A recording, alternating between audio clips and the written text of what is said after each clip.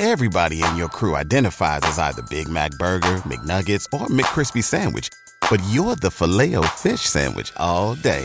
That crispy fish, that savory tartar sauce, that melty cheese, that pillowy bun. Yeah, you get it. Every time. And if you love the Filet-O-Fish, right now you can catch two of the classics you love for just $6. Limited time only. Price and participation may vary. Cannot be combined with any other offer. Single item at regular price. Ba-da-ba-ba-ba. Welcome to Lorehammer Listener Lore, the Warhammer 40k podcast where you get to write the script. If you would like to submit your story, you can email lorehammerpodcast@gmail.com. And if you'd like to support the show, and maybe even jump your story in the line, or maybe even read stories with me, or maybe you have a story you would like to read to me, head on over to Patreon at Lorehammer Listener Lore and check out all the cool ways to get involved and support the show. Enjoy.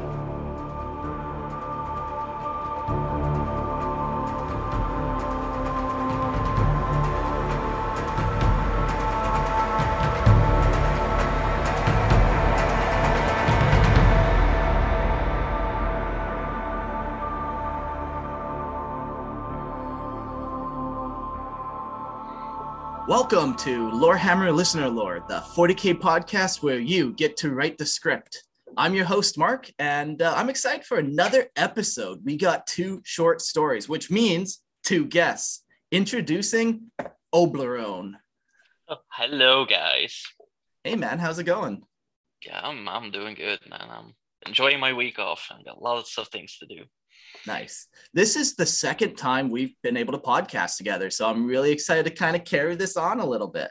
Yeah, I'm very excited to get into this.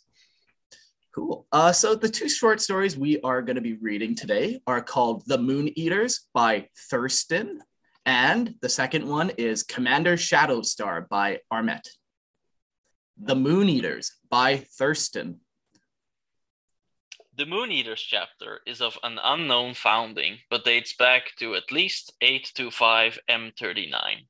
Their homeworld is the feudal world of Redacted, but a Genestealer cult uprising saw the Tyranid High Fleet behemoth bearing down on the world and scouring the planet's surface of all organic matter, but were fought off before the underground fortress monastery of the chapter was discovered. Since this incident, the chapter felt they had to launch a galaxy-spanning crusade to earn repentance in the Emperor's name. Since then, they have purged Genestealer uprisings wherever they may be found, and, providing the population deems without corruption, will take the planet's best warriors and ascend them to Space Marines. Whilst they were on their crusade, their home planet were corrupted by chaos cultists of Tzeentch and has since been subjected to exterminatus by Inquisitor Tranios of the Ordo Malus, after the cultists tried to summon the twin demon princes Sal Akrol and Ko Kagul. Due to an overactive Betcher's gland, they are constantly drooling. They use their spittle to load into jars so that they may break them onto the enemies as a last result to melt armor and rip out the enemy's major organs. They have an unknown progenitor, but are speculated to be a Space Wolf's successor chapter, although they are specifically known to not drink from the Canis Helix and are not known to suffer from the curse of the Wolfen. But there have been multiple brothers of the chapter to suddenly go insane in the middle of a battle, often breaking from the gun line. The chapter creates in mid-battle to rip bio beasts apart with only bolters and chainsword. This is a chapter I created to specifically deal with Genestealers and Tyranids. Their heraldry uses a blue torso and bone white limbs. Their strategic designation is displayed on their left pauldron. Battle line squads with an arrow in the center and blue shoulders, fire support with a flame in the center and red shoulder, close support with an X with arrows on each point and a purple shoulder, and veterans with a crux with dark green shoulders. Standard Battle Brothers wear a blue helmet, sergeants red, veterans half blue, half white. Veteran sergeants red with a white vertical stripe. lieutenants with a blue helm and a red and white vertical stripe, and captains with a black helm. Apothecaries wear white, chaplains black, and tech marines wear red. They favor flamer weapons and as of yet have no primaris. All right. Very cool. Okay, so basically what is in this planet's water that there's so many cult uprisings? What are they drinking, you think? Must be some kind of, I don't know, some kind of organic matter or something. Yeah. Yeah, that's exactly what it said. Organic matter. Weird. Like Tyrannid splooging in the waters, and it's just creating this weird. Uh-oh. You know, in Sweden, we do have a saying, don't eat yellow snow. Maybe not just pick up things that you find on the ground or yeah, that's some good advice. We have a similar saying in Canada for sure, but you know, sometimes you like to get adventurous. Oh yeah, exactly. But on I kind of want to see these models, if it has any models, of course. I'd like to definitely see some of them being painted up. I always like when people include, like, I know it's kind of bland to read, but like the organization of things, like the shoulder guard on this pad is this color, and you know the helmet markings actually mean something. The one thing I noticed in there, he didn't mention librarians. Like, he's like, apothecaries wear white, chaplains wear black, tech marines wear red. Do they not have librarians, I wonder? Well, Space Wolves are not known to have any librarians, so far as I'm aware. Yeah. Yeah, that kind of brings us into another can of worms. So they're like a Space Wolf successor, but they have none of the Space Wolf kind of quirks, we'll call them. Yeah, they don't drink from the Canis Helix. So are they Space Wolves then? Because I just wonder, like, I don't know, it just seems like one of those details where you're putting it in, but there's no not you, but it's being put in without any real rhyme or reason. Like, you could have just inserted any chapter at that point if there's no genetic markers of being Space Wolves. But whatever, you know. There's people messing around with Gene Seed nowadays, I've been told, and they're just doing wonders with it. Something called Primaris, perhaps. Oh, God. Oh no. The one part that maybe could be like Space Wolfy is that they drool a lot, and maybe that's kind of the dog reference. He's drooling. Oh yeah. There we go. There's always a dog reference in the Space Wolf episode. Found it. Yep, there it is. Oh. Yeah, in general, it was quite okay. A little bit of hard to read at the start because of punctuation, but I think in general it was pretty good. Yeah. The crazy thing is, like, I know some people that listen to Lorehammer, English isn't their first language, and then they write these listener lores, and it's like, okay, that's a run-on sentence, but I know it's not your first language, so good for you anyways, man. Incredible work. Yeah, definitely. Like, it's not my first language either, and I think it's sometimes I will hear in my speech, but writing is something I at least try to do properly. Read it a few times over before you submit something. That's definitely a tip that I would say. Very cool. I don't know if I have anything else about this one. Just a nice, simple little Space Marine chapter. Yeah, perfect. I'm wondering if he has friends that play Tyrannids and Gene Stealers. So. Yeah, he must. Or he's like just playing himself, sad and lonely. But we don't want to think about that. And he's just battling his own armies in the dead of night. Oh, no. If you need a friend, I play TTS. Yeah, hop on the Discord. Face Oblerone's Knights. Exactly. I will not go brutal like I did with the last guy I did. Oh. Cool. Well, thank you so much for sharing The Moon Eaters by Thurston. The next story we are going to be reading is Commander Shatterstar by Armet. Commander Shatterstar, previously known as Shas-O Uvasha of the Valora Steppe, was also commander during the Force Sphere of Expansion, who escaped from the warp back into the real space through the Startide Nexus, landing on Yovai in the regional frontier of the Nemir Atoll. With his cadre, they were able to take the planet with ease. Years later, a Death Guard armada assaulted Nemir Atoll, intent on gaining access to the Startide.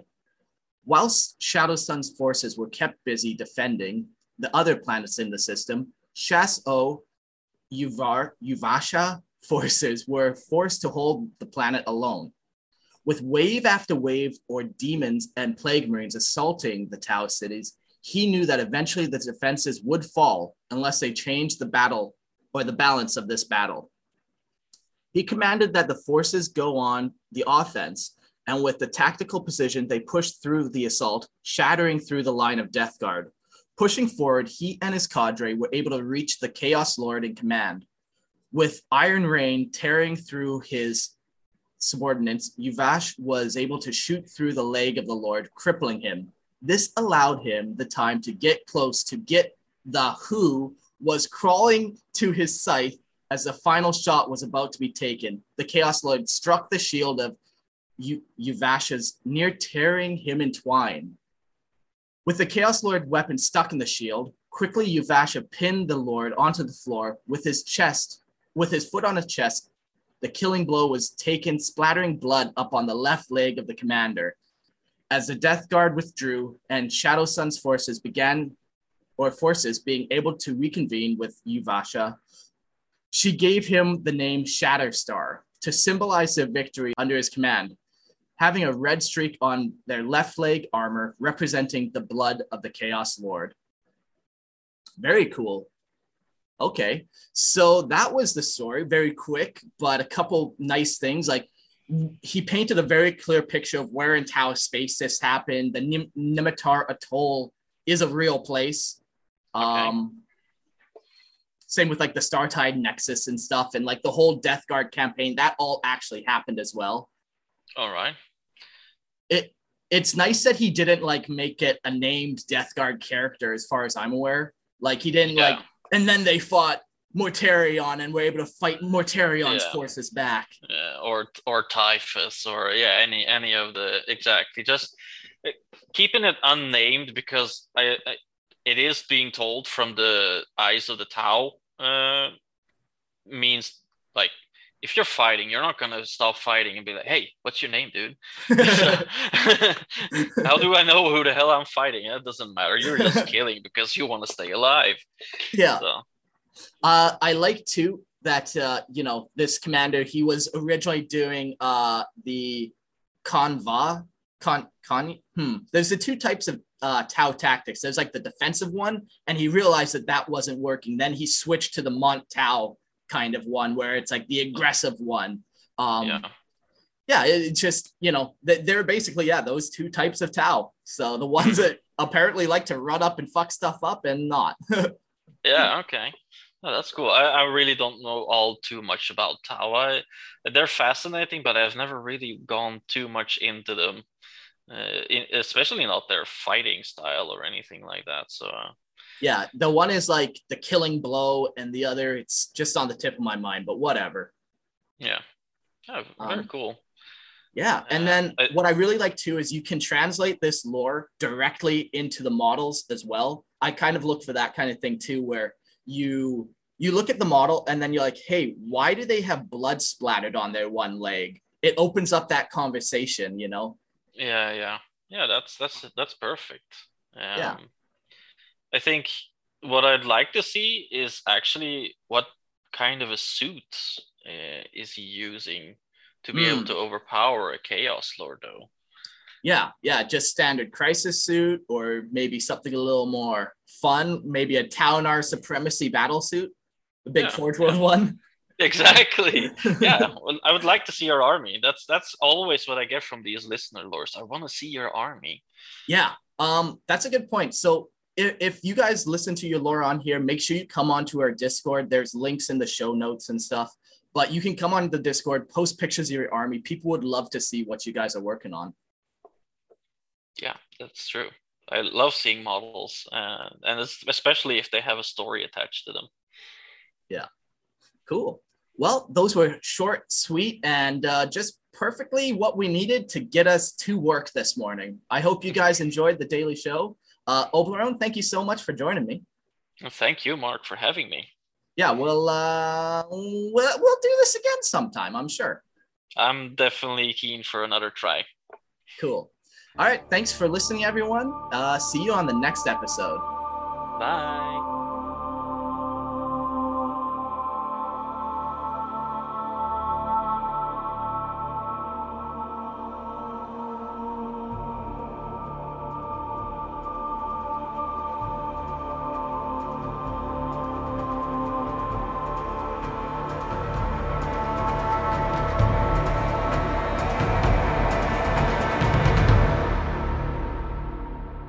Thanks for listening. If you would like to submit your story, you can email lorehammerpodcast@gmail.com. And don't forget to check out our Patreon page and support the show at Lorehammer Listener Lore. See you next episode. At Parker, our purpose is simple. We want to make the world a better place by working more efficiently, by using more sustainable practices, by developing better technologies. We keep moving forward. With each new idea, innovation, and partnership, we're one step closer to fulfilling our purpose every single day. To find out more, visit parker.com/purpose. Parker, engineering your success.